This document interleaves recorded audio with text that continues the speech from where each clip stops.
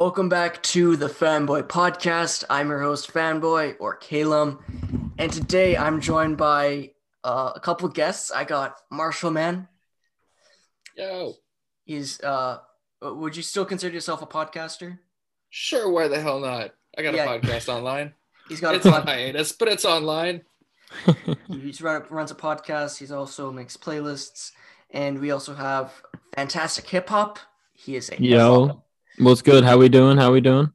Fantastic Hip Hop is a hip hop blogger on Instagram. He also runs his own podcast. It's called the Fantastic Hip Hop Podcast, if I'm correct. Something like that. That shit's Yeah, that's fantastic, by the way. that's the name. Thank you, Fantastic. appreciate it. Yeah, so we're just gonna go in, talk about hip hop, have a good conversation going, and to kick things off, I wanted to mention the Conway album, his most recent album. What did you guys think of it? It's a good one. I guess I'll start. The Machina. I mean, it's another Conway album. It's a little more mainstream than usual. A lot of it, it was pretty dope. I mean, it wasn't a bad project, but I felt it wasn't necessary. Was it bad? No, it was fine. It was a good release. The Griselda fans, the people who are craving that music, it definitely held them over. I liked the song with JID and Ludacris a lot. I liked a lot of the features, the young guys Conway's got on his drum work imprint. Jay Skeese, he had a couple features on that record. He was showing off a lot of potential. Conway obviously did his thing. The production was dope. I mean, it was just a typical Griselda record, a little more mainstream, so like a newer typical Griselda record, I guess you'd say. But yeah, I gave it a 6.5 out of 10 when it came out, and I still agree with that rating. But yeah, it was a dope record, but wasn't anything too crazy. That's solid, man. Because I mean, I'm a huge fan of Griselda personally. Yeah, me too. Like every time somebody's talking about music, I'm like, oh, let me show you this West Side Gun song, or like, did you hear the new Betty song? Yeah. So like, I'm eating this shit up. Like La Machina. Like I don't use a number rating system, but I definitely got this shit like 7.5 or higher. Mhm. Gun to my head. I kind of just see this type of thing though as like it's better than If It Bleeds, and it's worse than From King to a God. You know what I Yeah. mean? I thought If It Bleeds was a little better, to be honest. I think I like If It Bleeds a little more than the average person, honestly. But they're both definitely they were definitely different. I think this was the more like commercial Griselda project for Conway, and If It Bleeds I think was a lot more of the grimy underground shit. But I think they were both good in their own regard. I just think If It Bleeds was a little better. But yeah, I feel both it dope. just comes down to what you're looking for in the But album at the yeah, end of the day. yeah. They were both dope. I'm really excited for God Don't Make Mistakes. I think, every Griselda fan, every hip hop fan should be, because that's like, that's what I always say. Like these projects, they're not, this is not Conway's bread and butter. This is just Conway throwing you a little appetizer. He's just lobbing you up. This is what Griselda does. I mean, they make these little projects and they drop that one big one every year and everyone goes fucking crazy. And I mean, as a little filler album, it's a good project, but it's definitely not Conway's best. And I think, we all know that. Yeah. Oh yeah. What about you, Caleb? Would you have this rated at? 7 out of 10. It was Dope. decent. Like you said, a lot more commercial than like past Griselda projects.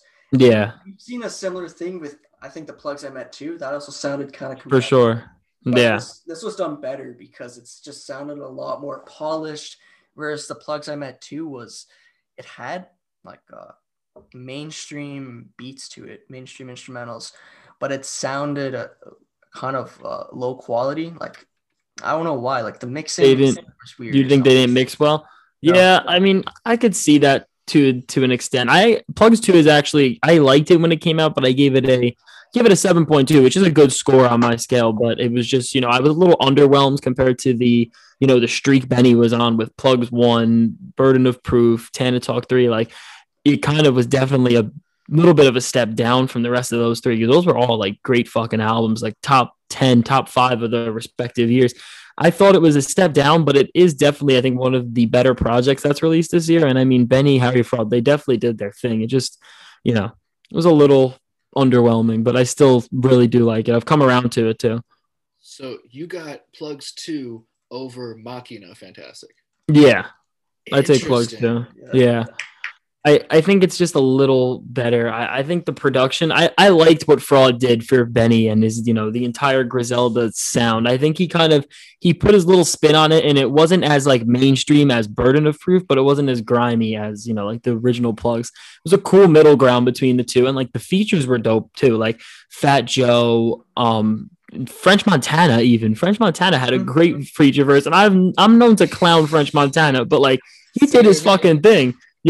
Like there was just like a lot of like good moments on it. Like I was a little disappointed when I saw the features at first, but it definitely wasn't as, as rough as I expected.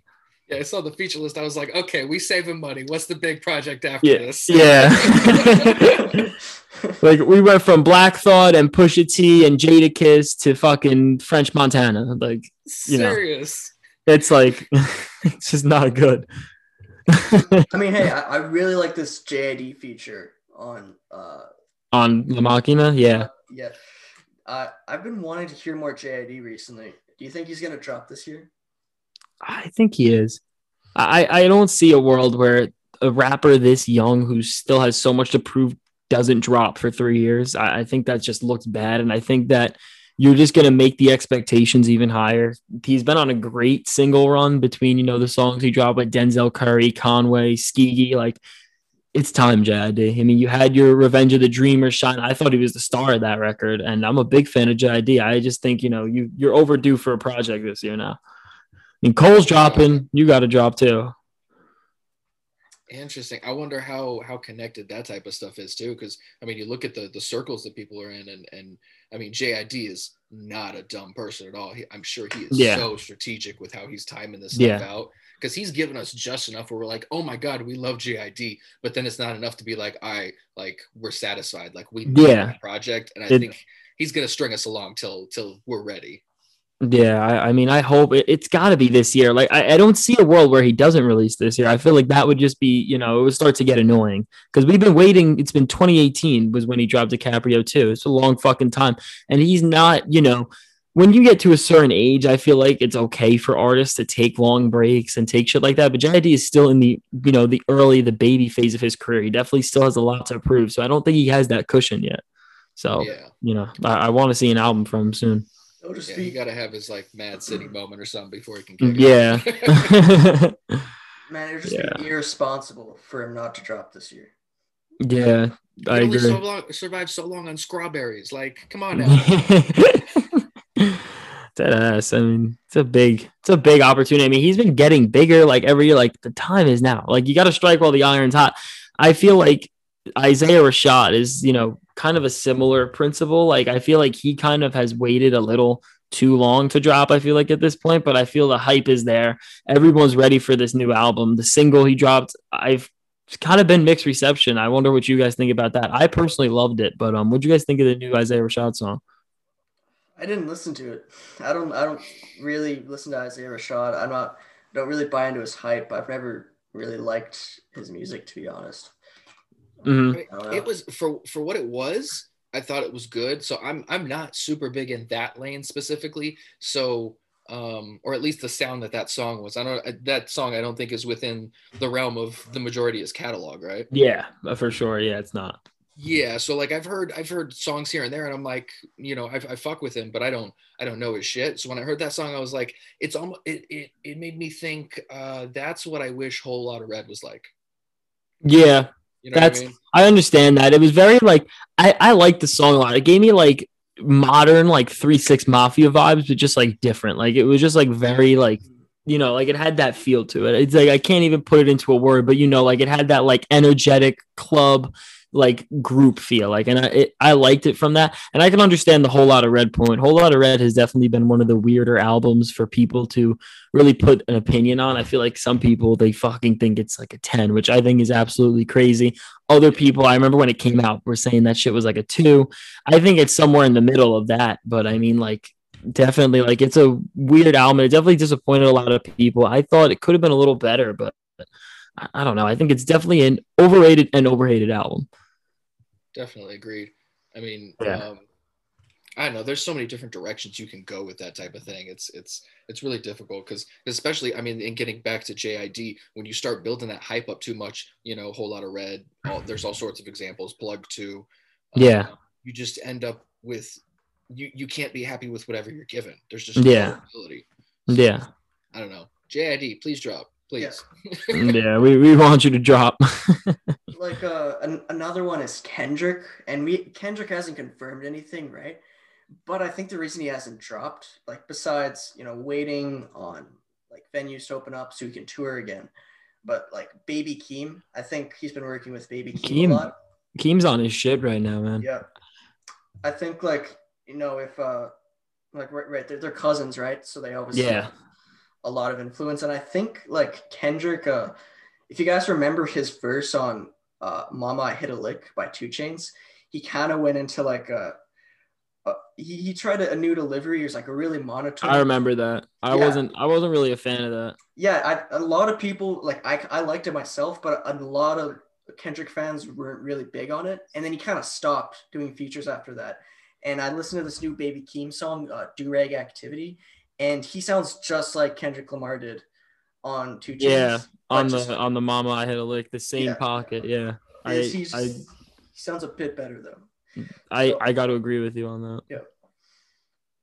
Yeah, it was a I remember when Mama Hit a Lick came out, everyone was hype as shit, and then it was just like it was weird as fuck. Kendrick also had that same he kind of rapped in that same pocket on Hair Down by Sir. I don't know if you ever heard that song. And I think Keem definitely had like that similar pocket to it. Keem definitely does it a lot better. I hope Kendrick doesn't like try that shit on his next album, which I doubt he will. I'm sure he'll do it good if, you know, he's really going for that direction. Yeah.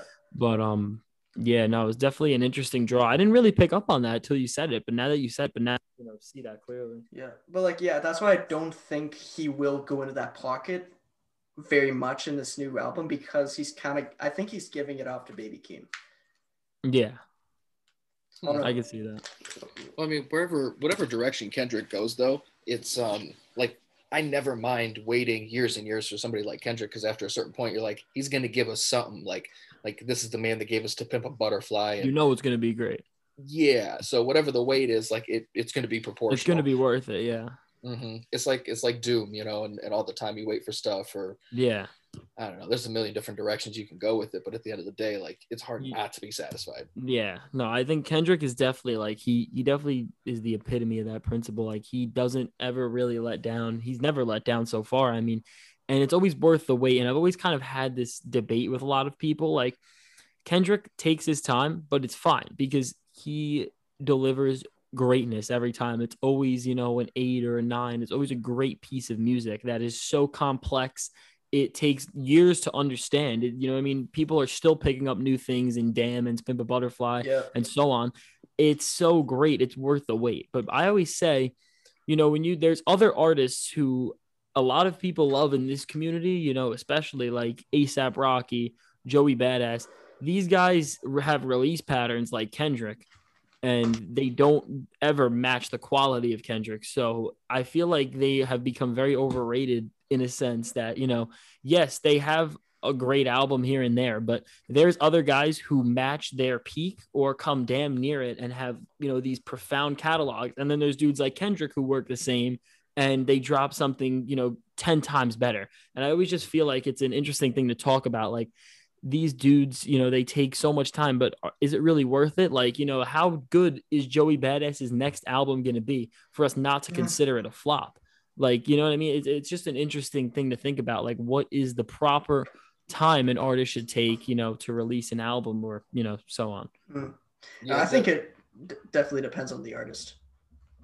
Yeah, for sure. I think it, you know, depends on the artist, where they are in their career. And obviously, you know, music takes time to make. Obviously, you know, it's not like they're just robots and they can craft this, you know, it's a big creative process. But, you know, when you're a major artist and you're, you know, doing this for your profession, like, I don't want to wait another 3 years for another testing from A$AP Rocky. Like, personally, like, I thought it was an all right project. I think it's like a 6 out of 10. Like, I think it's okay. I don't think it's a bad album, but it's not worth a 3-year fucking wait. Like, that's just the way I feel about shit like that. Yeah, it's really interesting how that like compares to Griselda too, going back to Conway and them dropping multiple albums a year. And yeah, like Untitled Unmastered by Kendrick is probably better than half the albums that come out nowadays. Yeah. But then you have people like Conway and Benny and West Side Gun coming out with 2-3 albums a year, and they're just usually really solid content, like right in there. I don't know. It's just there's no like quality control. Yeah, there really isn't. But I mean, the thing is, like, Griselda, like I feel like these projects like La Machina and shit like that, I feel like that's like they wipe their ass with that. And like, you know what I mean? It's literally like breathing for them at this point. Like I feel like they've mastered how to treat their fans. I feel like when it comes to, you know, they don't drop bad music. It doesn't feel forced. It's just like they'll drop, you know, an okay project. It's like an appetizer. And then, you know, as you wait for that main course and it comes, and I feel like they've mastered it and they've all built up such great catalogs through that, because they have their Tana Talk 3s, they're From King to a Gods, they're Fly Gods, and then they have all these, you know, they have this enormous back catalog. It's so many good projects filled with it, and there's not really anything bad. And I feel like it puts them in a place where they're really, you know, untouchable by a lot of people in today's game. Oh yeah, like main concern I hear about Griselda is that they drop too much, and I'm like, so the music is decent, but there's just too much of it. Then okay, you're in the wrong game. Like, yeah, that's what I feel like when there's an artist and someone's like, oh, they drop too much. I feel like it's kind of an excuse for like, oh, I'm too lazy to listen to all their albums, so I'm just going to say they drop too much because I don't know where to start, or it's overbearing, which I can understand. And obviously there's dudes who drop way too fucking much and suck, like NBA Youngboy. But I mean, there's guys who have perfected dropping a lot and having these great catalogs, you know, Griselda, Freddie Gibbs, Billy Woods, you know, the list goes on of these guys who, you know, have just these huge discographies, and there's really nothing bad in them.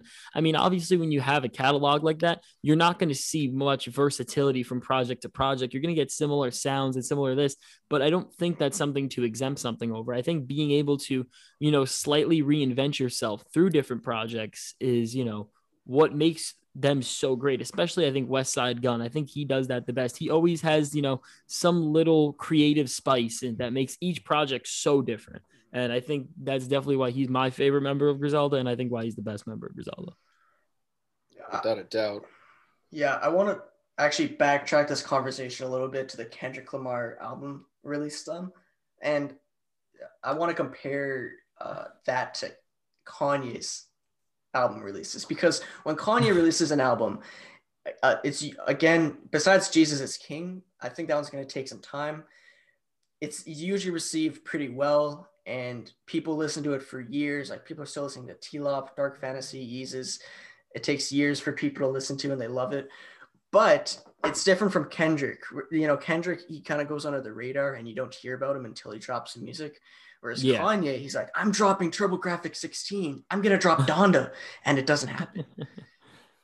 Yeah, I mean, I think Kanye is more than a musician. Kanye is a business in himself. Kendrick Lamar is a musician. He's a poet. He does not, you know, Kendrick Lamar is not a brand. Kendrick Lamar is an artist who is just, music is so good, it has become a brand. Kanye, you know, his music is also so good, it's a brand, but Kanye in himself is a brand. So I think Kanye is just an outwards person. I mean, it really comes down to the different personalities of them. I mean, they're both amazing, you know, top tier musicians, but Kanye is just a different dude. Kanye is out there. He's very out there with his creation, also because he needs to be. I mean, that's also, you know, he's marketed through that way, and he makes these big projects. So I feel like at this point, like, he'd rather hype up his own shit than have it get leaked or have other people talk about it, because Kanye is a big collaborator. Kendrick sits there and, you know, he writes everything. He works in the shadows, and the people he works with are also very low-key people. I mean, it's just evident from, you know, the past history. Kanye is working with everyone from fucking, you know, designers to NBA players. Like, it's really, you know, he's out there with his creative process. So I think he feels that he's got to hype this shit up, because first of all, he's bringing in the big names. And then, you know, he's also just around so much. There's so many different things. So if he doesn't say it, someone's going to leak it out. And it happens all the time. Like, if you know, on the Kanye subreddits or whatever, there's always fans. Oh, Kanye's working with Dame Dash today. Kanye's working with this today, and he's playing something. It always gets out. But I mean, I think that's just the difference in their processes. Oh, yeah, without a doubt. Well, the other thing, too, is that anything Hova can do, Yeezy can do better. If Hova makes $1 billion or Dre makes $1 billion, anybody makes $1 billion, Kanye is going to be like, I mean, how can you have the attitude he has, within music? It's obviously being applied to manufacturing and everything else within his brand. So for sure, he's going on top, man.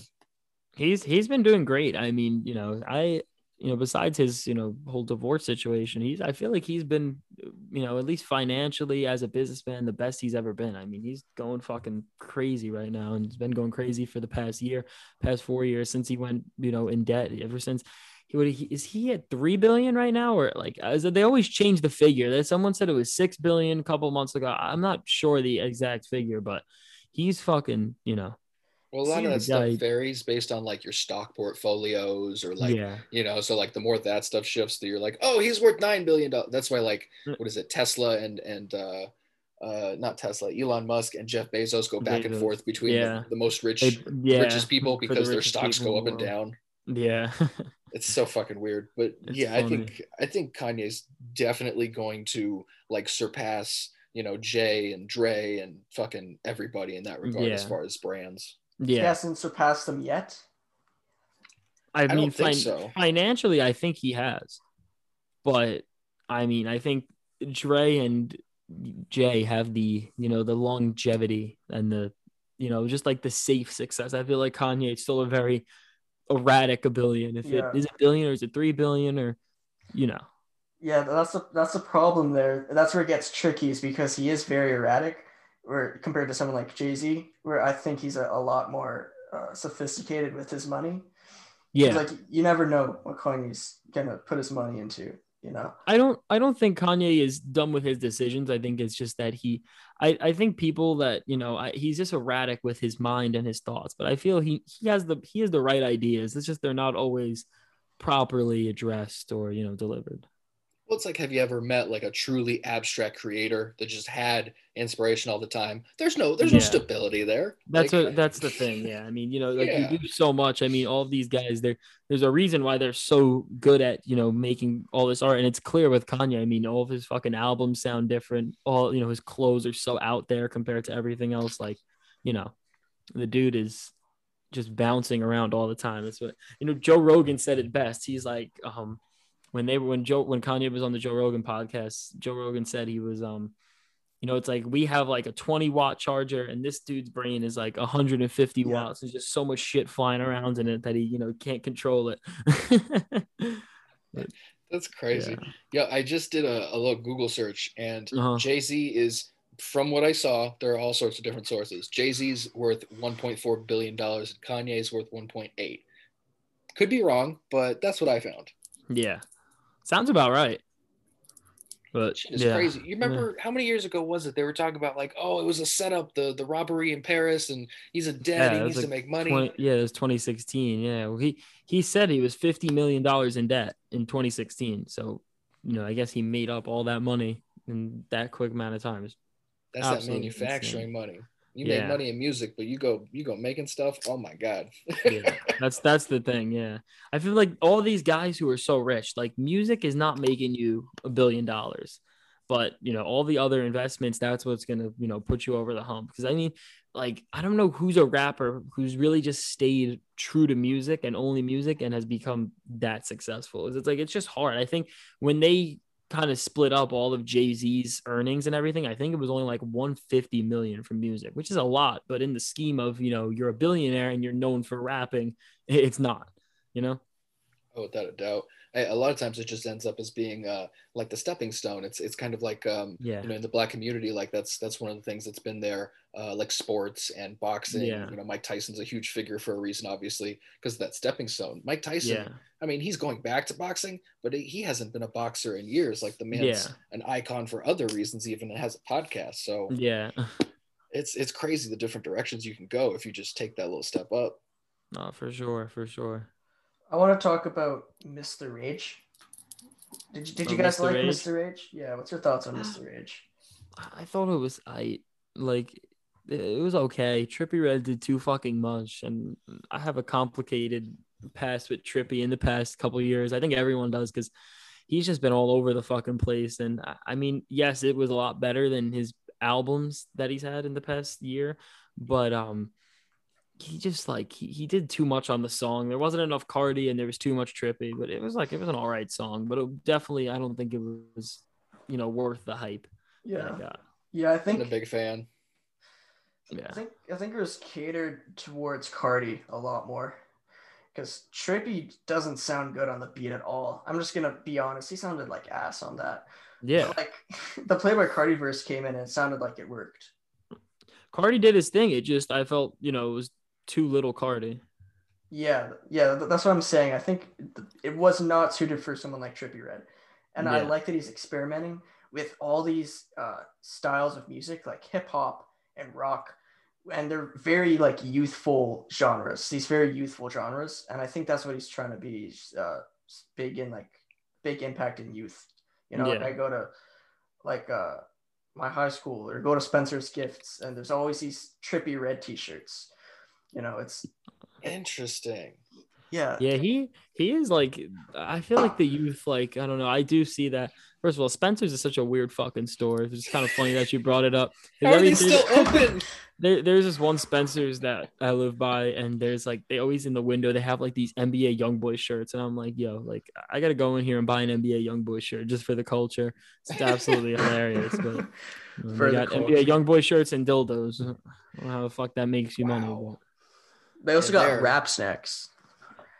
Yeah, I've seen those Rap Snacks. I've seen those somewhere. I don't remember where I saw them, but like who is it? Like Migos? They're dumb as shit, but they're kind of funny. Have you tried the Rap Snacks? Are they good? I don't know. I haven't tried them. That's what I'm trying to ask you.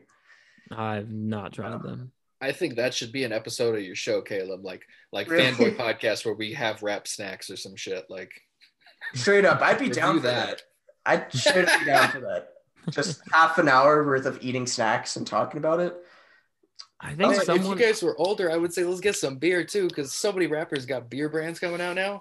Yeah, I've seen Blue and Exile had like a beer crossover for Miles when they dropped that shit. That was dope. That's right. Tech just had one recently too. What's his name? For Boot Camp Click. Really? Yeah, that's sick.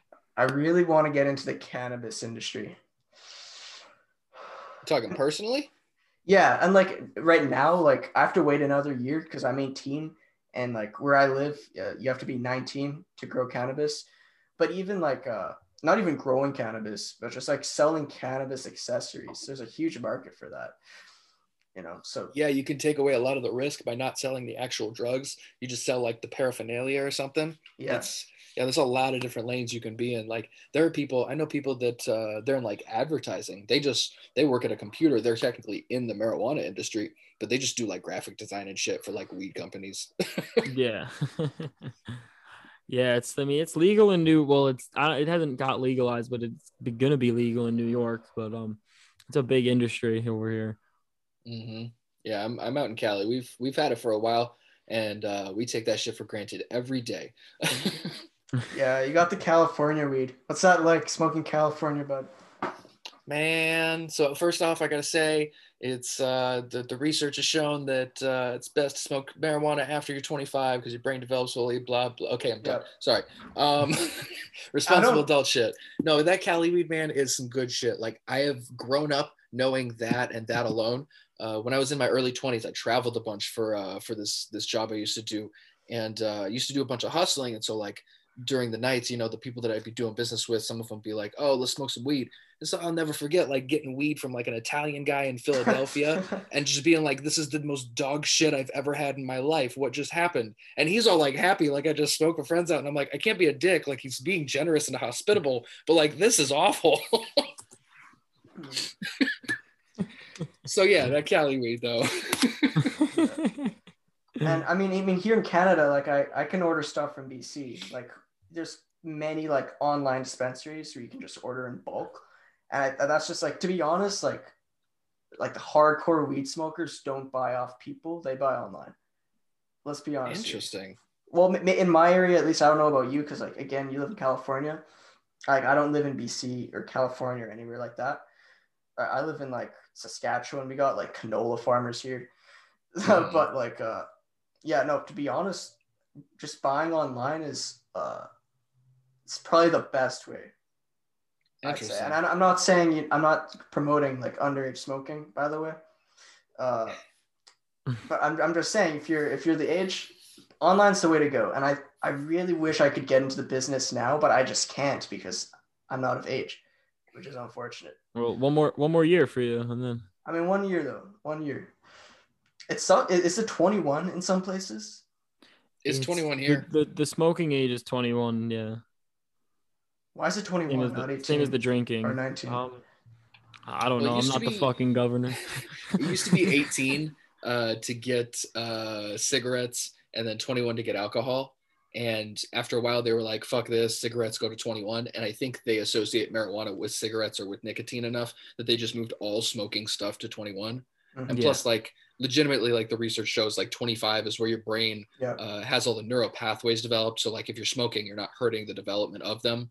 So I think the closer you get to there, like, my lady started smoking at 29. I see short-term, memory loss here and there from smoking weed since I was 15, but she's just like, she's chill. So it's like, it's a balance with everything, Yeah, that's the thing though, is like, it is harmful, right? But like, to make it 21 seems kind of unfair, because if you're 18 and you can move out, live on your own, why can't you go buy some weed? I mean, why can't you go buy some heroin? Like, there's I mean, you can go buy heroin and I can talk about that too. I can talk about why heroin should be legal. I'm not saying that, I'm not saying legal. I mean decriminalized. Like, if you're catching someone on the streets just smoking heroin and they're not doing anything wrong, they're not getting anyone in trouble, the heroin they got it legally from the government and it's okay. I think that's a great thing. I think that's there is a big fucking rabbit hole there, man, because especially relating to hip hop, like the war on drugs and all that stuff, and how that adversely affects people of color. There's a ton of shit there with fucking crack. This is a great conversation, and I'd actually love to go down this rabbit hole, but I have to step out and I gotta go. So Fanboy, thank you for having me. Marshall, good talking to you, and we got to do this again. We're having a great conversation. I'm kind of pissed I gotta go, but thank you for having me, and yeah, holla anytime, man. Have a good one, guys. Peace. All right, I can continue this for a little longer. I don't think Cameron's gonna join. I got a couple more topics. They're not hip hop related because I kind of wanted to steer away from that. First one, I wish. Here, real quick, do you mind if there was something about Trippie Redd that I was curious if you knew about, because I was remembering Trippie, his music, just to me it feels, I don't want to say whiny, but like it feels the same level of like emo that like that whole alt rock era felt like in the 2000s. You know what I'm talking about? Yeah, and that's why I'm not a big fan of it. And there's a lot of that coming back as well. Like, not as much as like 2017 with like Lil Peep and all that. But like Lil Uzi Vert definitely takes some inspiration from that as well. Not only in his music, but in fashion too. And I'm not a fan of it myself, to be honest. I'm not into that. Yeah, it's like it gives me like Good Charlotte vibes or some shit like that. It's like, this music doesn't seem like it's gonna like really last. Yeah, no, well, like the emo thing was just a phase, it's and it is just a phase, right? Like, when people, like, I've never been like an emo kid, right? I've never been that way, but I know, like, when young people go through this phase, it only lasts a couple years. Mm-hmm. And like, when these people stop listening to this music, then there's no more audience for it, and it's just gonna fade out.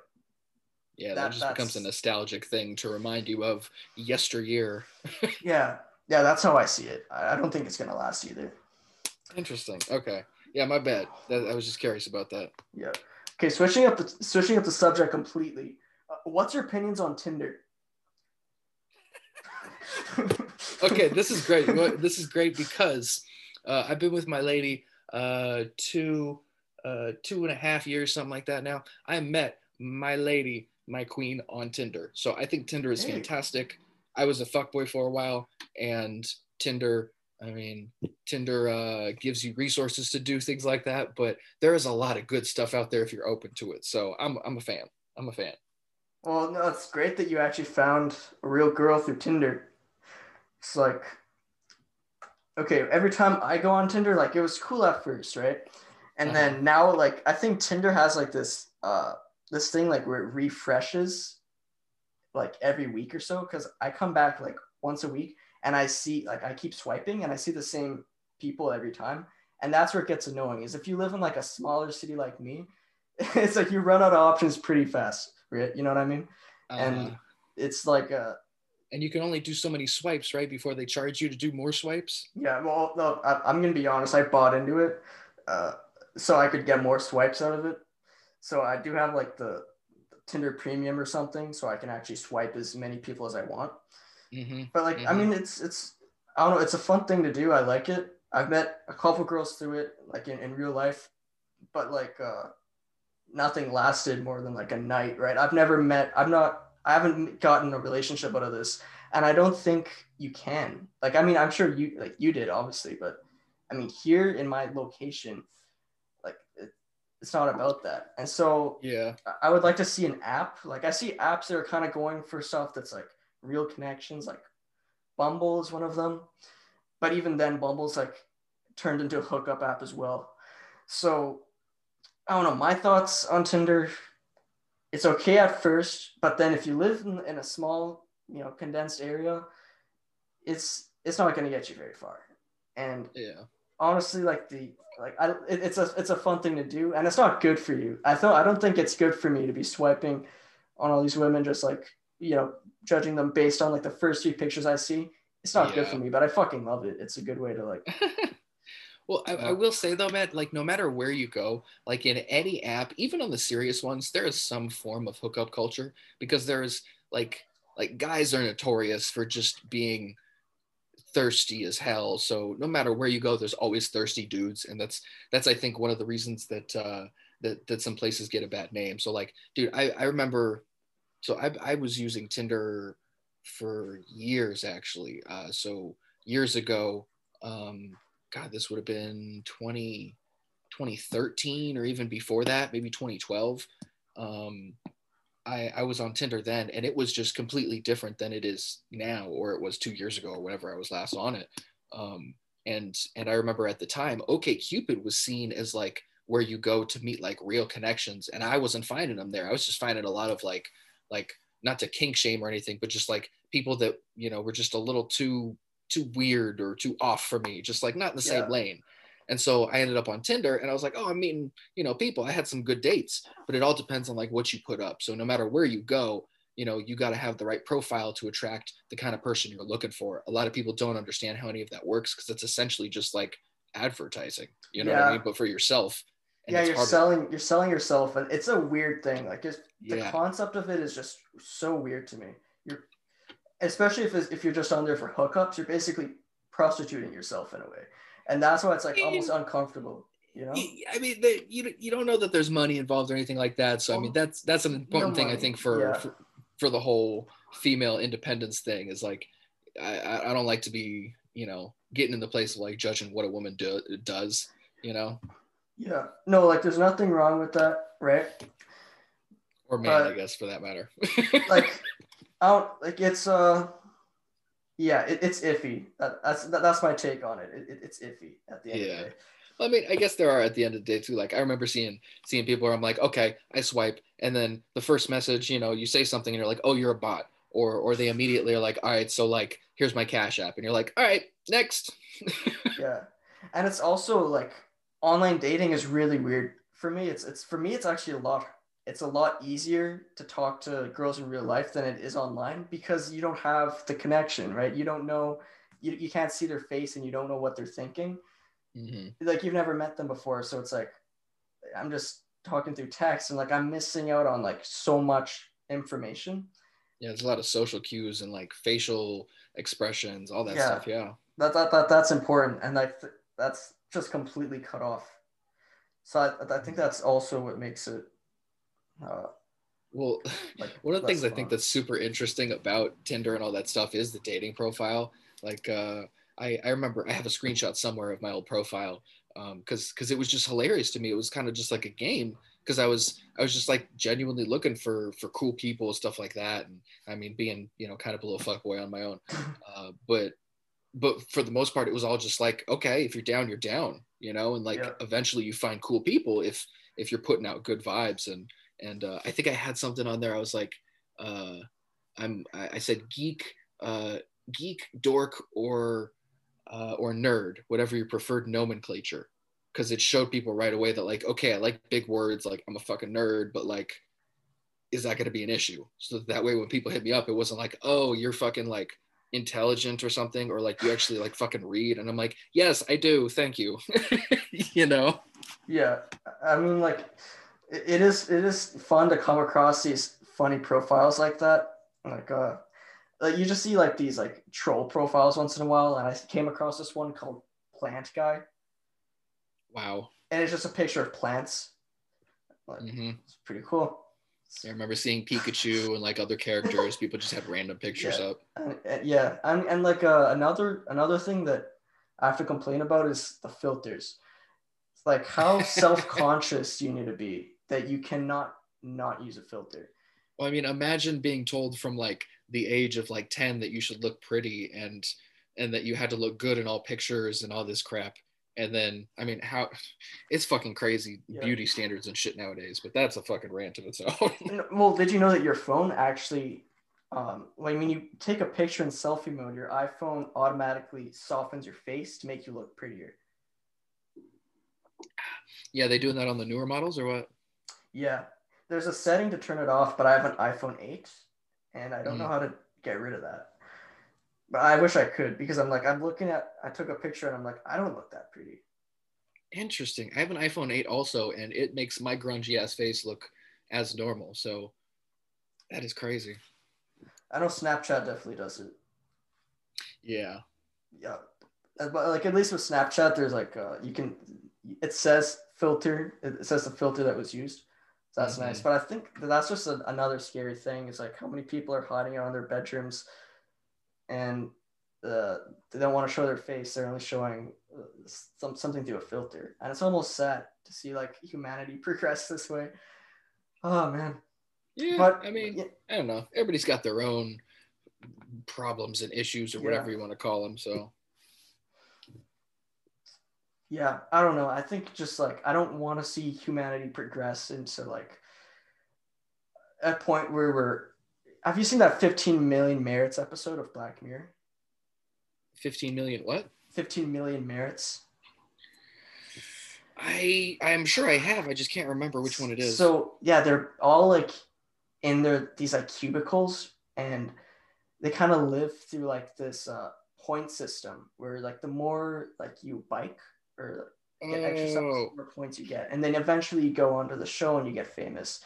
But after they leave the show, they're back and they're just kind of doing their own thing on their phone. And that's kind of an interesting look at reality. Yeah, the way that they turned that into like some sort of an analogy for, because you can take that two ways. That episode was really interesting, the way that it changed, because I think near the end, spoiler alert, one of the girls in it was like in a position where she had to do like porn or something like that in order to like keep her stardom. And so it was really interesting, like it's almost like a literal analogy of like whoring yourself out to, fame and like doing whatever it takes to be famous, when, we don't think about like the negative stuff about fame or like the effect, but more importantly, just like, you are a person with value besides how famous you are. Yeah. And do you think talent and fame is coming back now that people are like getting more personal on vlogs and stuff, and they kind of have like a personality? Like, do you think we can start to see that coming back in a way? I think kind of. I think one of the things that happens when you have more people in the world is that it just makes every group grow. So like, when you have like, imagine your high school as like a community. There's only like one or two emo kids, or there's like one goth kid, or there's all sorts of different categories or like, brands of people. Like everybody's got their own fashion or their own personality. And so the more people that are on Earth, the more of each of those groups are going to grow. And so eventually you have communities within communities, and like underground rap has gotten bigger and bigger over the years, because I feel like there are more and more people that are listening to it because they care about it, as more people are born. And you know what I mean? Like, we've got a fuck ton of people in the world. But I think that also goes with taking that into consideration, you also have to remember that, like, no matter what, there's going to be people that are just like, I want mind numbing entertainment. And so they're like, give me whatever. I don't care. Like, give me NBA YoungBoy all day, because they just want something in front of their face. They don't care about the quality or the talent. No offense intended. Yeah. And I think, I don't know. Yeah, well, that's also like the mindset of people. Like again, like I go to high school and half the kids are only listening to NBA YoungBoy, and it's because like they're just not, they just haven't met that maturity level to get past sort of that ADHD entertainment, And I don't think like some people won't, some people are old and they only watch TV and they only, they have it's only mainstream, and it is for most people. But somehow, I went through that really fast.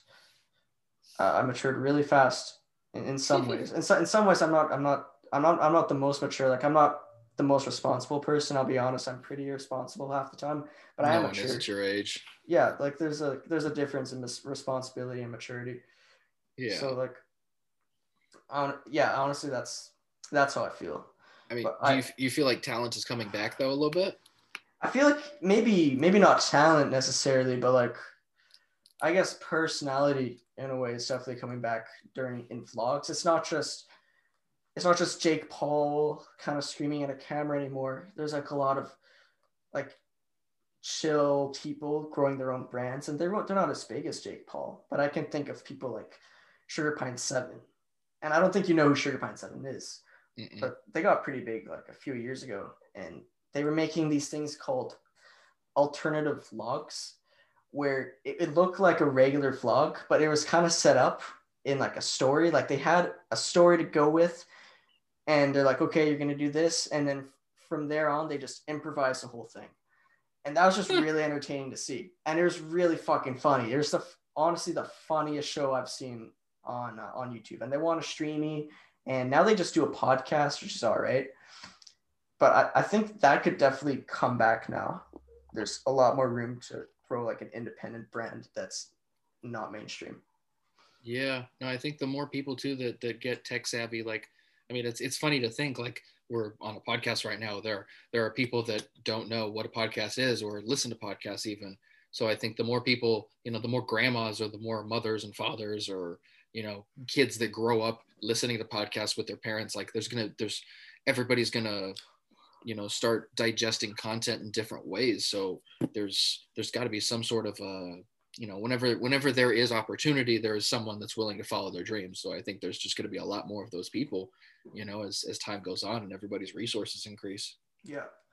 Right. And before we leave today, I wanted to talk about like movies and TV with you, because cool. I've been wanting to do that since I listened to your Fairly Faded podcast. We haven't really talked about TV shows much, but I'm down. Yeah, I've been. I guess I'll start. Like, what's your favorite sitcom? What's your favorite sitcom? Yeah. Oh, it's so hard because it bounces around.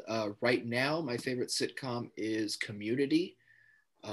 Previously, it's been like a lot of times my favorite sitcom is basically like my comfort show. So it's been like Wilfred before, or it's been, Friends or The Office or that type of stuff. But right now it is Community.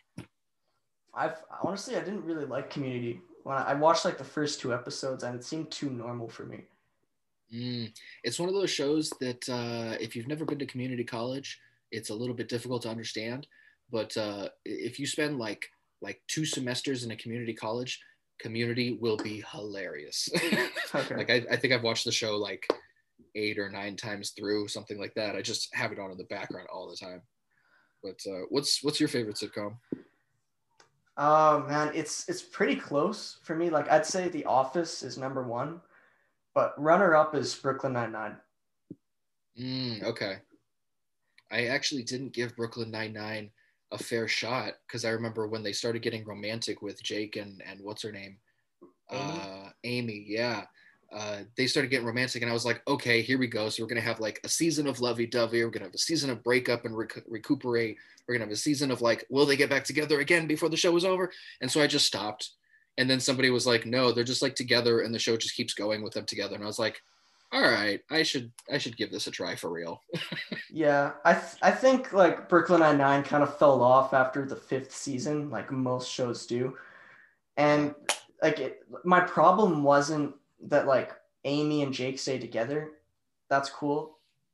But nothing really happened since. Like all the characters kind of just became like extreme versions of themselves, you know? Like Charles just became like more weird. Terry became more like, I guess, expressive and loud, whatever you call him. And Amy became more of a control freak as it went on. And it just, you don't really see any character development recently. It's just the most extreme version of their characters.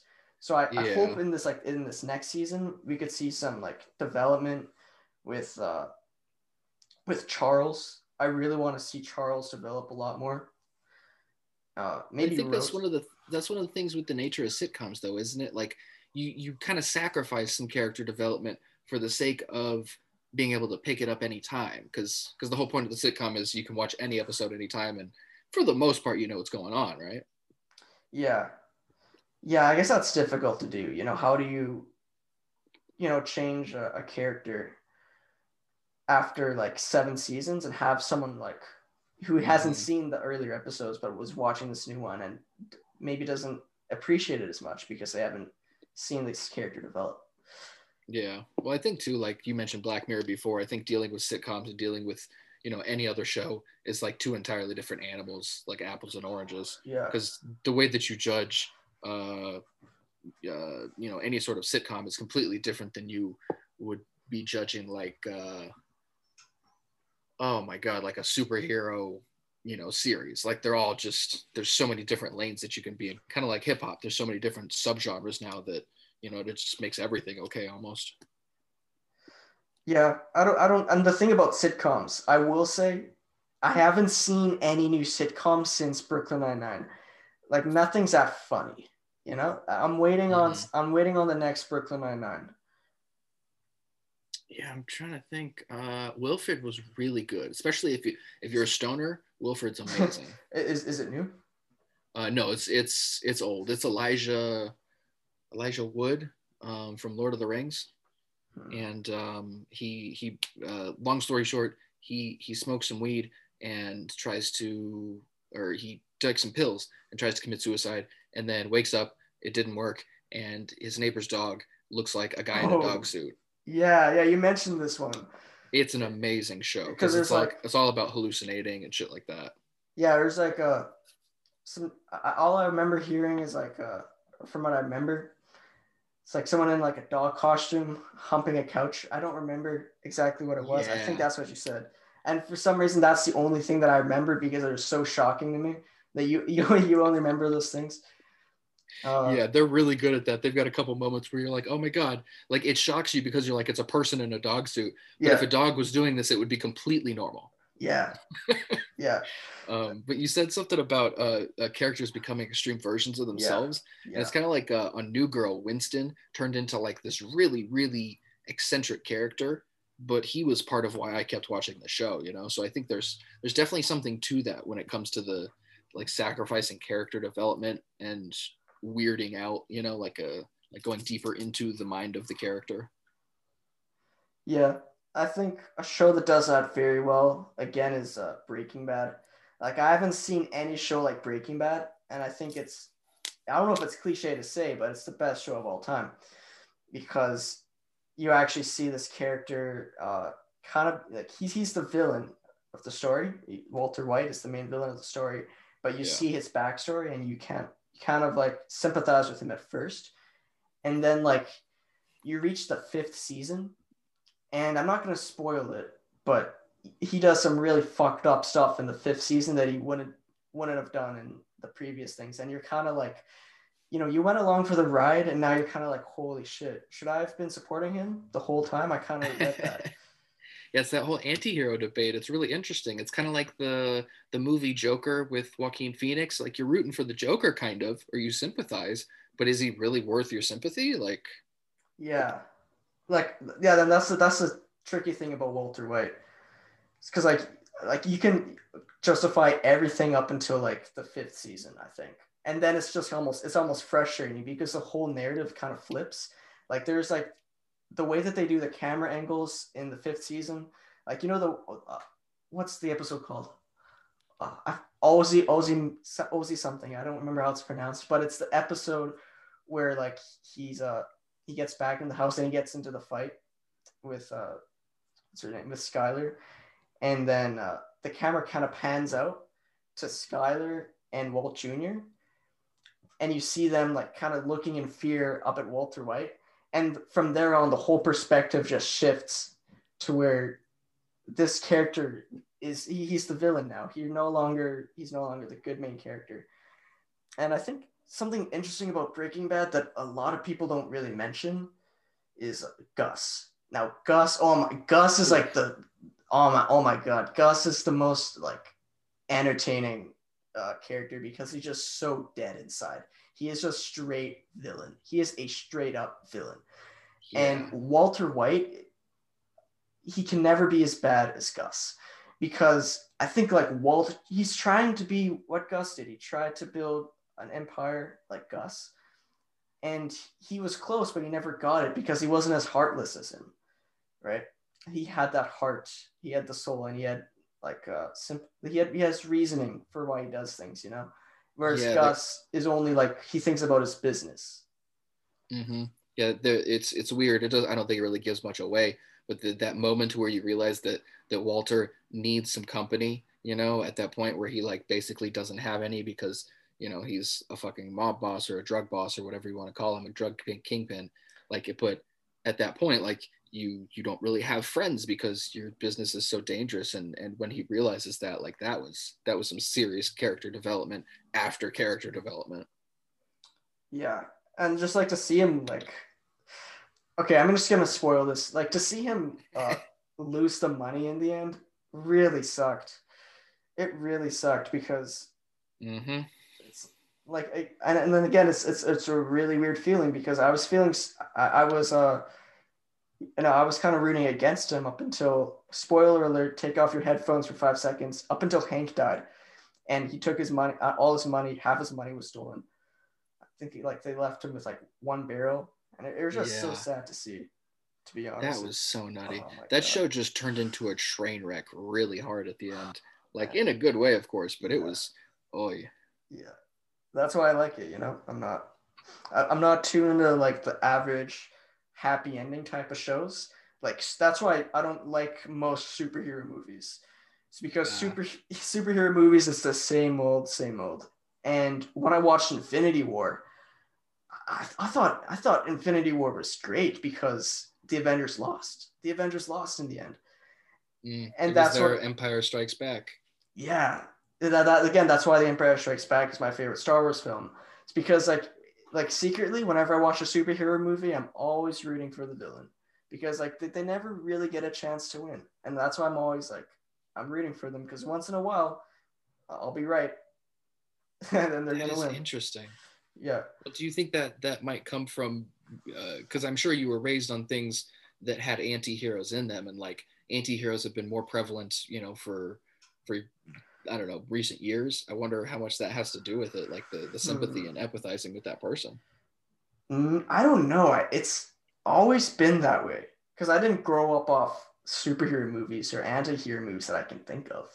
Like I grew up watching mostly just like cartoons and like kids movies, like family shit, like Gravity Falls, Phineas and Ferb, like all that kind of stuff. I wasn't watching a lot of movies, but even then I've just seen so many shows that like from a young age I understood the formula, and I understood that this is how it goes. You have this happy ending, and I just like to be surprised.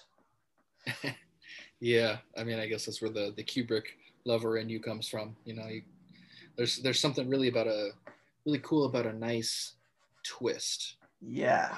That's why I like Black Mirror and a Twilight Zone.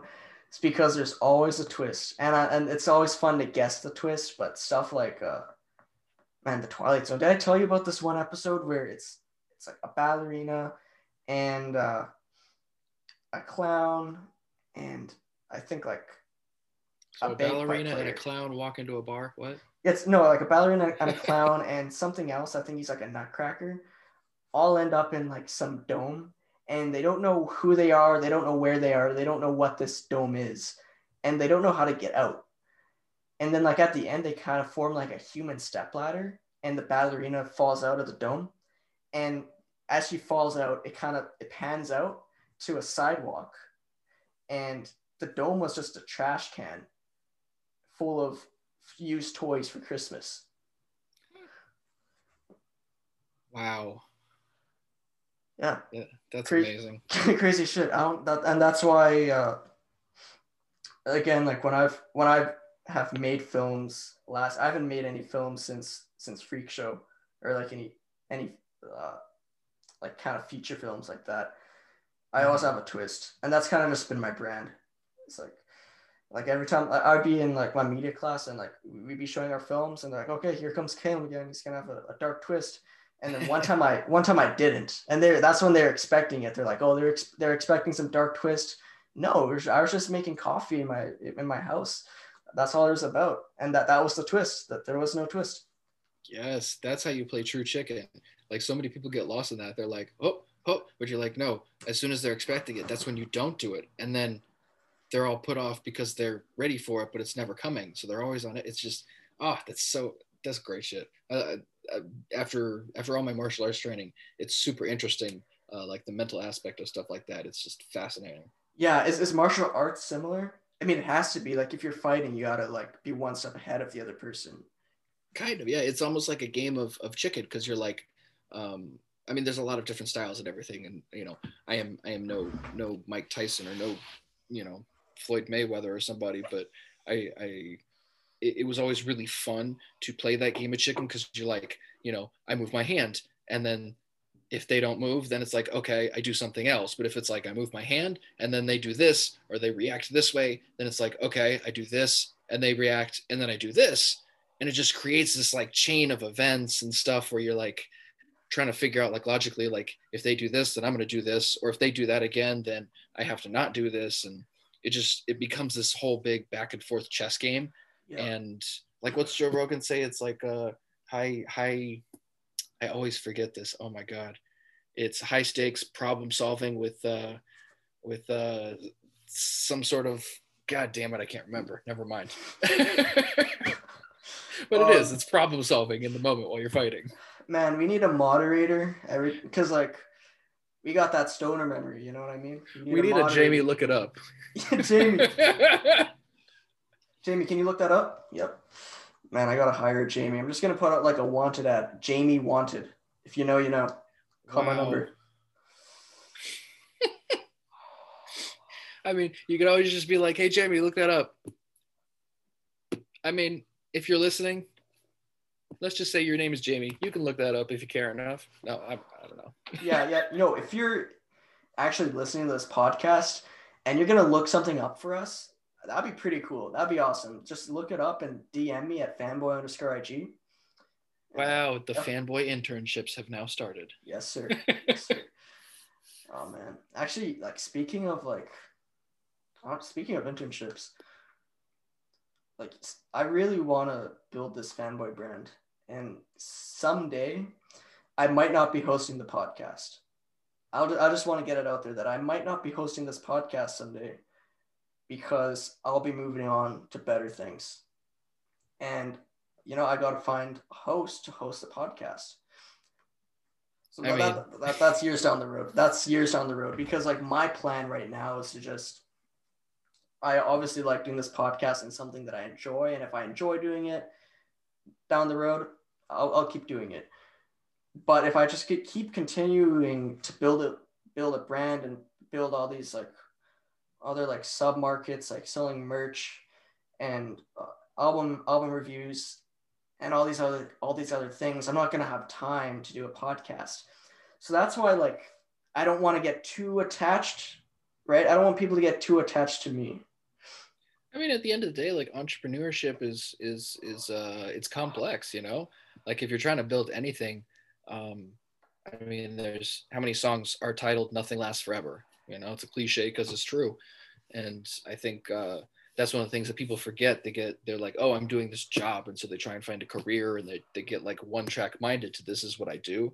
Whereas if you're really a true entrepreneur, then you're trying to do whatever is most valuable for your time and most valuable for, what like you feel like your purpose is. So, I mean, the podcast could evolve into, who knows, like video, YouTube. It could, Yep. There's a million different things that you can do with anything. So Yeah. Well, I'm definitely trying to expand to YouTube eventually. For season 2 of this podcast, I'm gonna make it all video, and nice. That's why I'm just keeping all this audio stuff in season 1, and I'm just gonna drag out season 1 until I feel like I'm ready to do the video podcast. But Gotcha. yeah, I think like my goal is to build a whole network. You know how like YouTube partnerships work? I have no clue, actually. So you can sign up with like a YouTube partnership through YouTube yourself, or you can use a third party, and it's called a network. And what they do is, not only do you get a partnership and you can monetize your videos through this third party, but they can also promote your content, and they take a percentage of it. So you get like 70% of the revenue, they take 30, but they promote you. And if I could do that with kind of with this fanboy thing I'm building, I would like to expand to YouTube, and like years down the road, grow this channel and build a network like that, where I can get a lot of other smaller podcasters and creators and give them kind of leverage, give them promotion, because that's one thing that I know I will be doing most likely forever, is the marketing side of things, because that's I find that's where my strengths are, is in like kind of the graphic design and marketing stuff. So I can give you like good edits, good graphics, just for like a small revenue split, and it's a win-win at the end. Yeah, I mean that's one of those crazy things, man, about the way life is right now. Because I don't know, in 2021 you could do so many things to earn money, or there's so many different things people consider even like a career. Like there are people that make money just making TikTok videos, or making, doing affiliate links on YouTube. So, you gotta pretty much follow everything. And like I've been personally getting into crypto and stocks and all sorts of stuff like that. And so I'm starting to get pulled away from podcasting. But I'll probably just be on other people's podcasts and still be doing all the playlisting and stuff. So it's like, whatever, there's so many different lanes to occupy, man. Like you gotta do whatever the hell is gonna make you happy and fed. Yeah, like you gotta think about yourself in the moment. Like, what do you want to do right now? Yeah, that's always gonna change. Yeah, a little bit of moral, compass in there, making sure you're providing for yourself or your family. Like there's all sorts of different ways you can kind of mold it together into what you need. Yeah, I forgot what I was gonna mention. Oh yeah, you talked about cryptocurrency. Have you invested in Dogecoin? Yeah, I've been watching that pop back up, man. Like today's been a little bit of a rebound. Are you? No, I've actually, I looked into it for a couple minutes until I got too tired, because it was like 12 o'clock at night. But I think now is a good time. Like right now at this moment is a good time to invest, because I had that dip after SNL. Yeah. Well, it's really interesting because I've been I've been messing with Dogecoin for a little bit. So I started last year in 2020, and at that time Dogecoin was like less than a penny. And I remember being like, oh, I'll take it from like 0.008 to 0.00 fucking 4 or whatever. Like just get, or 00, go one decimal point over. Like essentially you just, if you're making 1,000x because they cost less than a penny, and it goes up half a cent or something like that, then like you're making a lot of money. It just doesn't seem like it, because you're like, I made, a half of a cent. But when you start compounding things, that's where it gets interesting. And had I just held on to that Dogecoin, I would have had fucking thousands of dollars. But I was just day trading it. I was swing trading it, taking my wins and trying not to get greedy. But there's a bunch of people, like I heard a story about a dude. I swear to God, I was on Clubhouse. This guy's like, yeah, I put like $48 in Dogecoin and then forgot about it. He meant to sell it and he never did. The dude's got like $8,000 or something, like just free money. And he's like, I'm just going to leave it there. It makes no sense at all to me, but I'm in Dogecoin right now. And just for the record, we're not financial advisors, so none of this is to be misconstrued as telling you to invest right now, but I'm in Doge. Yeah. Well, yeah, I don't know anything about investing in stocks. So like, yeah, don't take advice from me, but I would assume that right now or like last night would have been a good time to buy because they had that dip after SNL for some reason. Yeah, I was in it during the SNL dip, and as it went lower, I think the lowest it went was like 42 cents, 40 something. It was real low, but I think I was buying it up like around 45 cents because it was just, that's just going to be lowering what I think they call it dollar cost averaging. You're just lowering your average cost on the item. Well, what's it at right now? At this very moment, Dogecoin is at about 50 cents. It's 0.503329. And I mean, it's been just today alone, it's been as high as 52 cents and as low as like 48 cents. It was like 72 cents the day before SNL, I think. Do you know why it dipped after SNL? Like, was it something that he said? I didn't watch it, so I wouldn't know. Well, there's everything is kind of cyclical, and I think you got to think about it like there's two different types of investors. There's the people that are investing because they heard it was a good idea, and there's the people investing because they have a plan and a strategy and they know what they're doing. So, like as an example, on 420, everybody was like, Dogecoin's going to go to $1, but it didn't. The day before 420, on 419, it had a hard spike, but then it started dropping down, and then on 420, it dropped down even farther. Same thing with SNL. The day before, spiked up real hard, and then it started dropping down, and then the next day it hit even lower. So I think it's all about timing, like more important than what you're buying is why you're buying it and when you're buying it. Because if you buy something at $20 and it goes down to 10, like you're losing money. Obviously, you buy it at 10, it goes up to 40, you're making money. It's like very simple when you say it like that, but when you think about like the stock prices or the cryptocurrency prices moving up and down, timing is everything. And people are like, oh no, I'm losing money, or oh no, I'm winning, and it just creates this big old complex thing of a bunch of people buying and selling to try and fuck each other out of each other's money. It sounds like gambling in a way. It's similar, it's close. But apparently stocks and crypto and all that is not considered gambling yet. Who knows? But yeah, I've been jumping into this shit a lot lately, so it's kind of become a part of the entrepreneurship. But Chase, whatever it is that makes you want to do what you do. I mean, yeah, I definitely am gonna do other stuff after high school. I just can't right now because I don't have the time.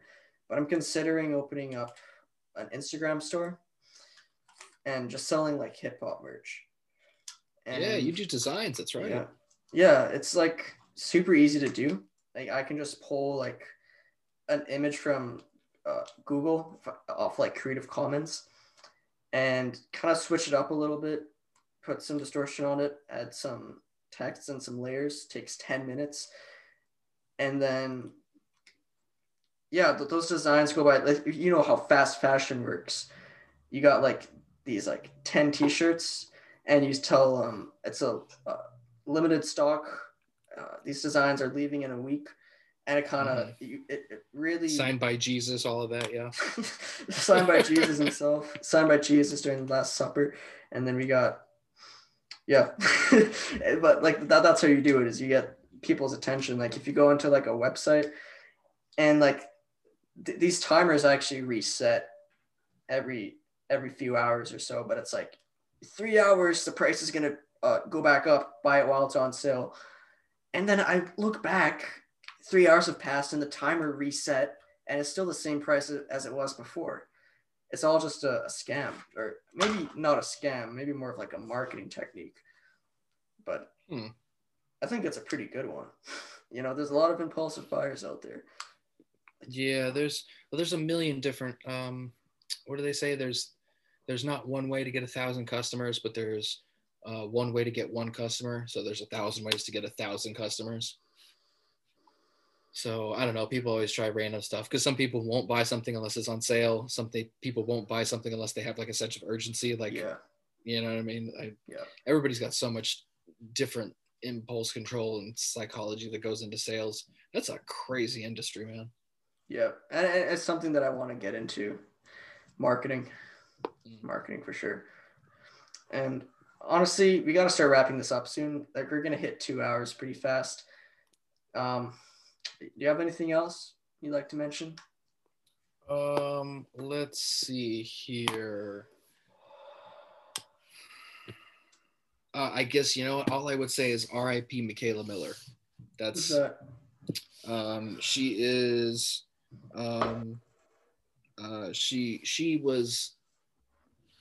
she is not living. Obviously, I said R.I.P. And it seems the situation behind her death doesn't look to be super great. Doesn't look like the cops are investigating it very well or very thoroughly. And basically a 16-year-old that died, and doesn't seem like they should have died that way. So y'all could check that out, but you know, nobody should be dying tied to trees or anything like that. So shit.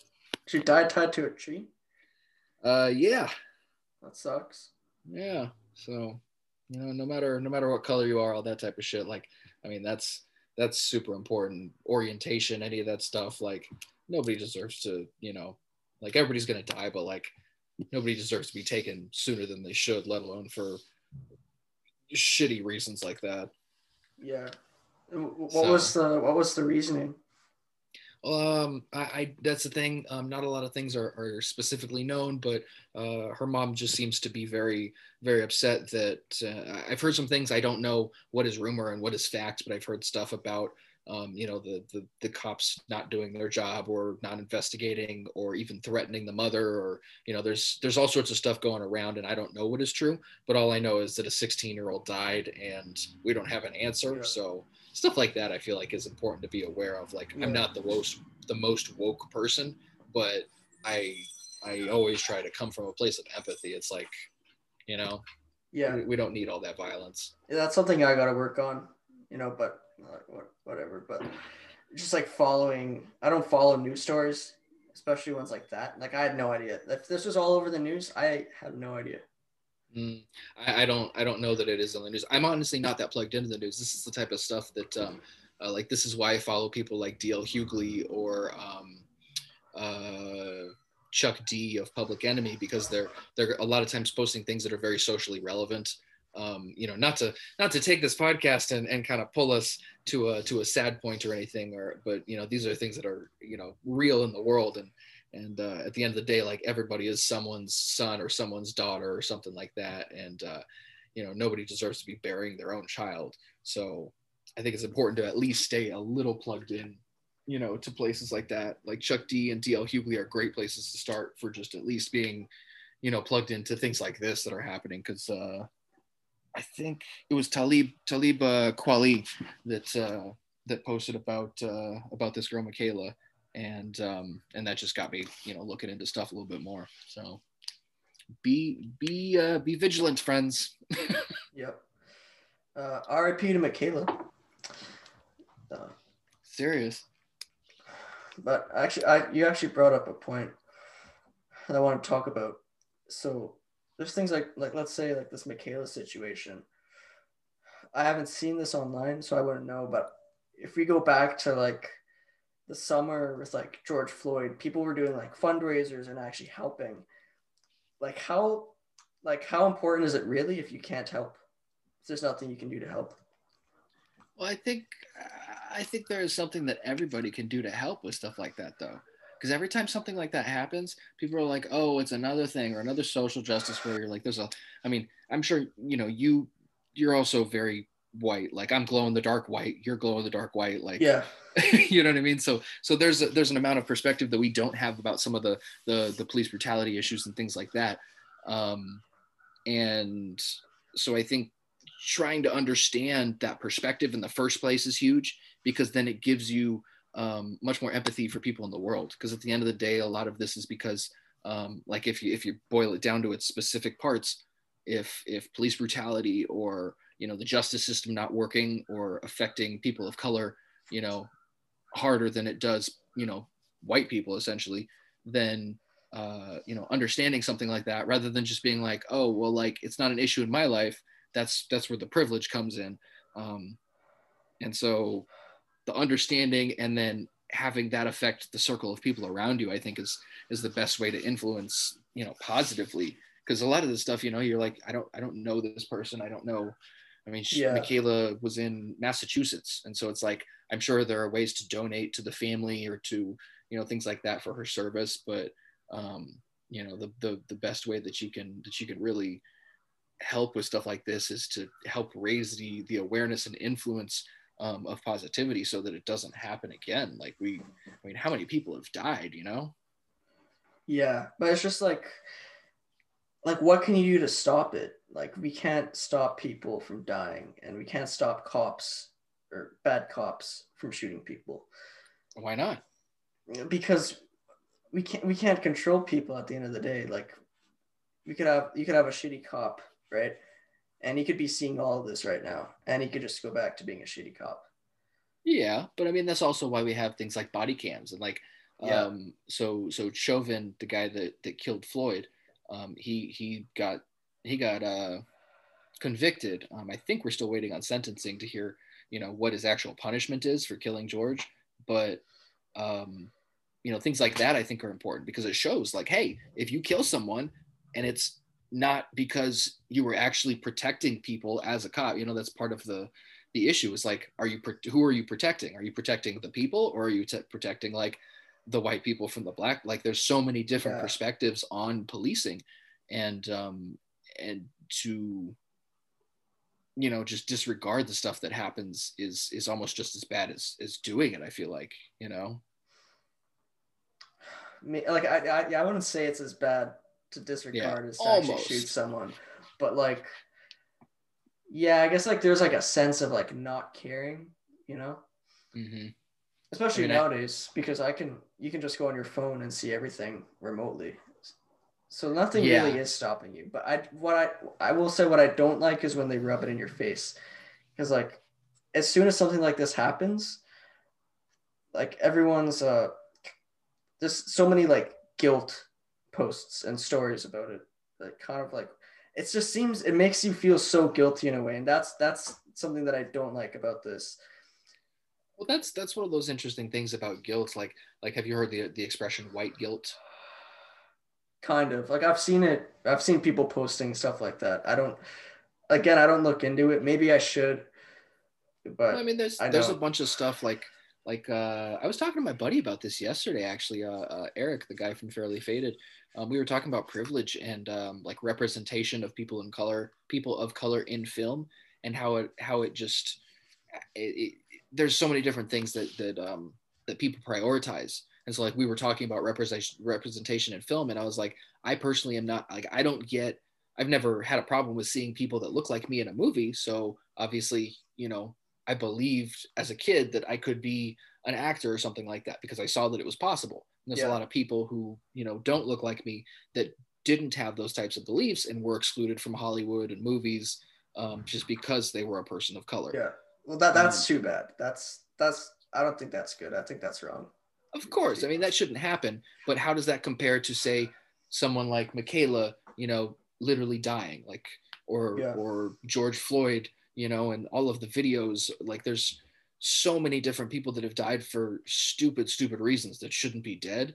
But, you know what I mean? People just get away with it. And perspective is everything, man. Yeah, I think as long as, right, like people say justice is served, as long as like, you know, whatever, like justice is served in like a peaceful way, that's I think that's healthy, you know, instead of people like, you know, lashing out, and like especially like we've seen in this last year, people get really upset over these things online. People are smashing buildings, storming Capitol buildings, all this stuff. As long as none of that happens, I think it's a great thing, as long as it's peaceful. And to be honest, I don't know if we're heading in that direction. like, again, hate to bring this podcast to such a sad end, but I think we're going to go to war. I think we're going to go to war if this doesn't get sorted out. Well, or if not, maybe have like an uprising, because there's uprisings. You see Colombia and in Hong Kong. This isn't just happening here in America and Canada. There's people are uprising against the government and police all around the world.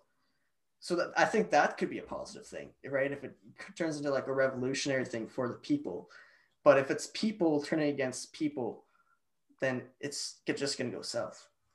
I think honestly, man, either way, like we all just need to put our shit to the side and just try and let people be themselves. Like obviously being yourself shouldn't involve, hating on someone else. So it's like, at what point do we just put our baggage to the side and say, all right, like stop hating each other? Like it's not that simple, obviously, but like I feel like a lot of these issues would be solved if people would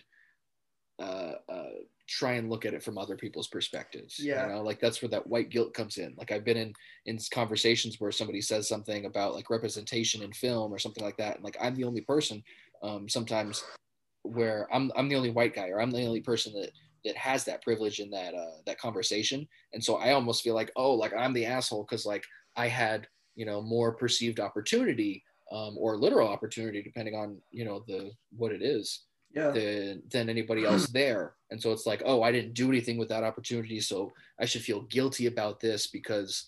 And it's like, no, I didn't own a slave. I didn't, you know what I mean? I don't use the N-word. Like I do everything I can in my life to make sure that I am fair and I am empathic towards people, especially people that I don't know or whose experiences like I can't relate to. So I don't know. Yeah, I mean, I've experienced something similar. Like I used to be an actor from when I was like about 10 to like 15. Like I because I was an actor at first. It was something for fun. Then I just kind of got out of my shell, and this is why I'm a better talker than I used to be. It's because I took these acting classes and these improv classes.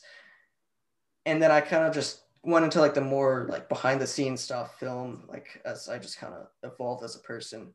But another one of the reasons why I had to leave like the theater, as you call it, is like there's this culture around like theater nowadays, especially where they don't like straight white men. And like I'm not just saying that. I'm being completely serious. I've felt so much, I guess, like I was left out of a lot of things in that class because I was like a straight white guy in theater, and there's these kids who were gay and all that stuff. So. And they're getting better opportunities than I was. So I'm just. Well, was that like explained to you? It was because you were that way, or is that just what you kind of figured out? No, that's what they said to me. That my improv teacher, I love my improv teacher. She was actually a really good teacher. She was really hard on you, and she really kind of like. She was a really hard teacher, and she really taught me well. But we've had issues where she was talking about, like women in comedy. Obviously. There's not as much, or there wasn't as much up until now at least, and she kind of carried that onto just like some innocent guys like me and my friend Liam. It's just, and we have like a pretty dark sense of humor, right? And we're not dark people, we're not sociopaths. That's just what we find funny. If we find it funny, it's funny, right? And we weren't allowed to make any of those jokes. We weren't allowed to make jokes about women when she was there, and it was like so almost censoring us and kind of like categorizing us and pushing us to the side, which is hypocritical because that's what she's talking against. She's talking against women in comedy getting pushed to the side, and she's pushing us to the side after. I think that's unfair. I mean, but like if somebody's been ahead for forever, that's one of those interesting things about it. Like if somebody else has opportunity that you don't, then it doesn't feel fair anymore. But then at the same time, it's like, that's what the other group has been experiencing. It doesn't make it right to exclude you. Like, but at the same time, it's like, it's not the end of the world. I feel like because I've had those moments where people are like, okay, white boy. And I'm like, all right. And I just take a step back. I'm like, if that's the way you see me is literally just like white boy, then you don't see me, and that's cool. That's cool. Yeah. But like, you know what I mean? It's one of those things that everybody's got their preconceived notions, and everybody's got their own little sorts of like prejudice. It doesn't have to go all the way to something like racism, but everybody, when you say white person, you say black person, you say Asian person, everybody's got some sort of a stereotype or something in their head. It doesn't make it right, but just because your brain thinks of it, are you a terrible person? No, it depends on what comes out your mouth.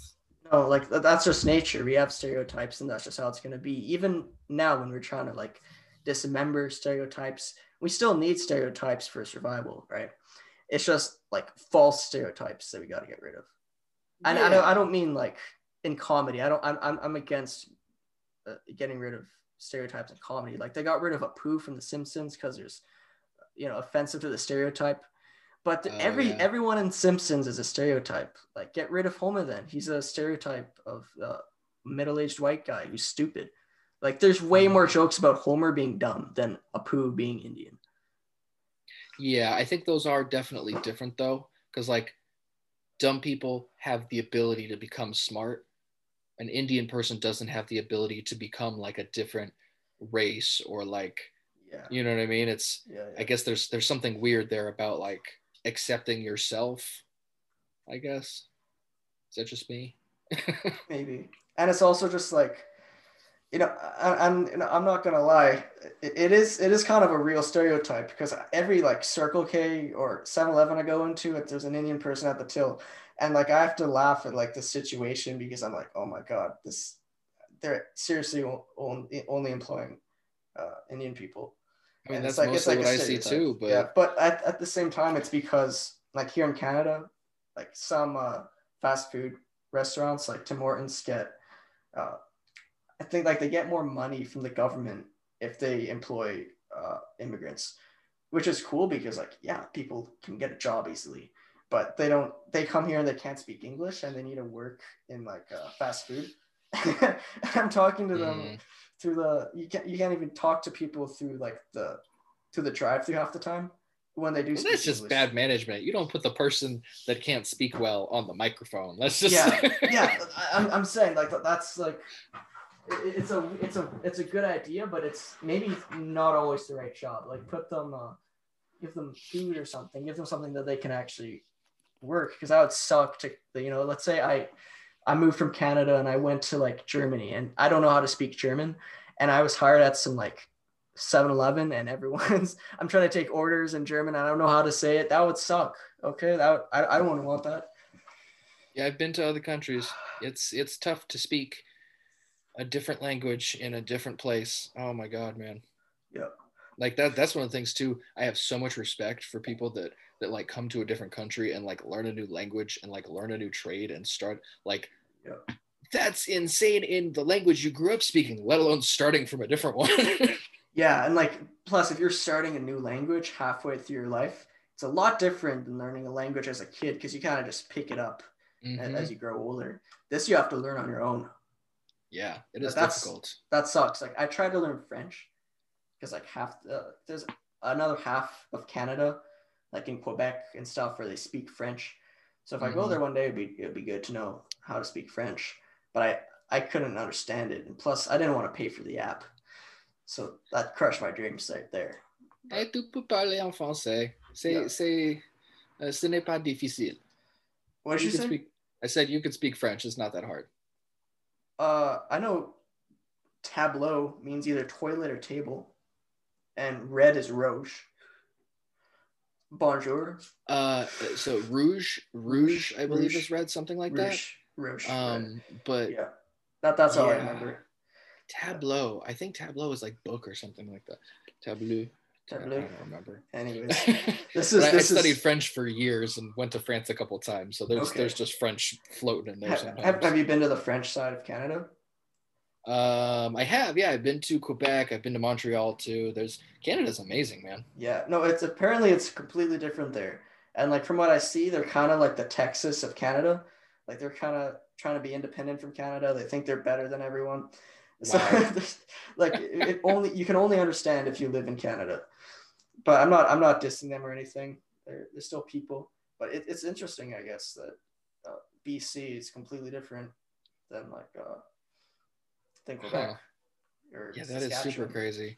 Yeah, I remember going to one of my favorite places was Vancouver. Oh my god, just food was amazing. Montreal has nice architecture too. No, never been. I've been to. Have you been to like either Kimberley, Cranbrook, or Nelson? I don't think so. Man, Nelson's a nice place, but you got to take like a ferry to get there. Okay. I was like 6 at the time, and I wasn't the brightest kid. And my mom's like, we're going on a camping trip to Nelson, and she's like, yeah, we're gonna go ride the ferry. I'm like, sweet, you're gonna go ride. I didn't really believe it. I'm like, a ferry? That's bullshit. And I look over, and it's like it's a boat that carries cars on it. Like, that ain't Tinkerbell. Yeah, and then I remember I had such a bad experience because I got locked in the bathroom, and like people were getting off the boat, and like little 6-year-old me with anxiety, I'm stuck in there getting claustrophobic, freaking out. Like, this is not what I wanted. I wanted to go around on a fucking ferry. What is this bullshit? But wow. Anyways, this is getting really ranty, and yeah, I gotta wrap this up here. Thank you everybody for listening to the podcast. I hope you enjoyed this podcast. Shout out to Fantastic Hip Hop. Shout out to I Am Marshall Man. I'm gonna go check out Fantastic Hip Hop so I can plug him real quick. In the meantime, you can plug yourself. Yeah. Well, first off, thanks for having me, Caleb, the one and only fanboy. I Am Marshall Man. You can find me at I Am Marshall Man. I've got hip hop content on Instagram. I have 2 podcasts, both on hiatus at the moment, Spotify Scavenger and Fairly Faded. Fairly Faded is exactly what it sounds like. I just get faded with my oldest friend and talk about movies and TV and music and all sorts of stuff. Spotify Scavenger is essentially my playlist diary. I playlist hours a day. Like, music and hip hop is a huge part of my life and my personality, narrative, all that kind of stuff. So finding people within my network like Calum or like Mark Fantastic, or just anybody. Shout out to ASAP Blonded. Dude's got a great page, and I think there's just something really super special about being able to just kick it with the homies and have some conversations like this, because sure.